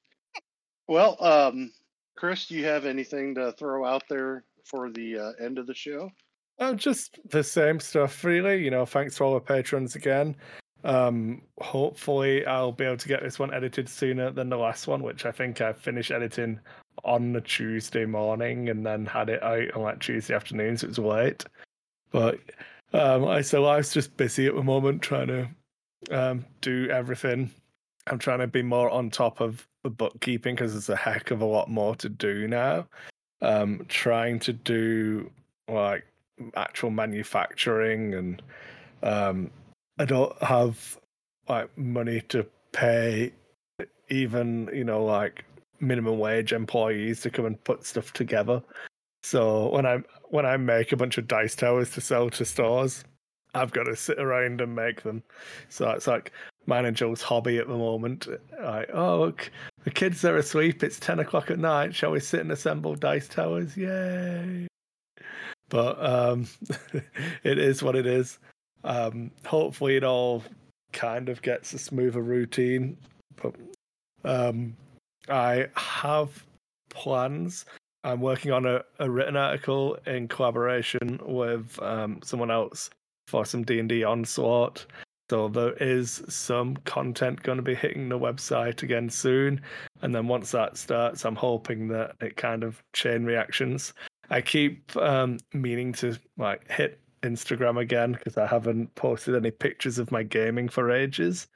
But hopefully everything starts coming back. But it's already the 28th of January. I'm running out of time to it still be the start of the year. So I need to get a move on and just get it done. So. Yep. All right, Ed, great to have you on the show tonight. Always great to be here. Chris, another great show. You kind of played my role on this one, kind of the quiet background guy. Well, I watched it, week in, week out, every week. So I knew you guys would have had a more fresher memory of it. And this was definitely your guys' show. I was more than happy to come along for a ride. I got to feel like a listener and be like, oh, one of the guys is listening to us chatting. So it was still enjoyable. I enjoyed myself. Don't get me wrong. But yeah, I wasn't going to steal all of the thunder. Occasionally, I can be quiet and let other people talk. Occasionally. On occasion. And you were still the background conscience when needed to be. Mark it on the calendar, kids. That's right. Well, thanks for listening to our show tonight, and hope everyone joins us again in 2 weeks. And hopefully, I believe Chris show next week. Yeah, it's Chris's. Yeah. I have a couple of ideas. I'm not finalized anything yet, but I have a couple of ideas. So we'll see how that goes. Yep. All right. Well, everyone, enjoy the next 2 weeks, and we hope to have you back. And everyone, play casual.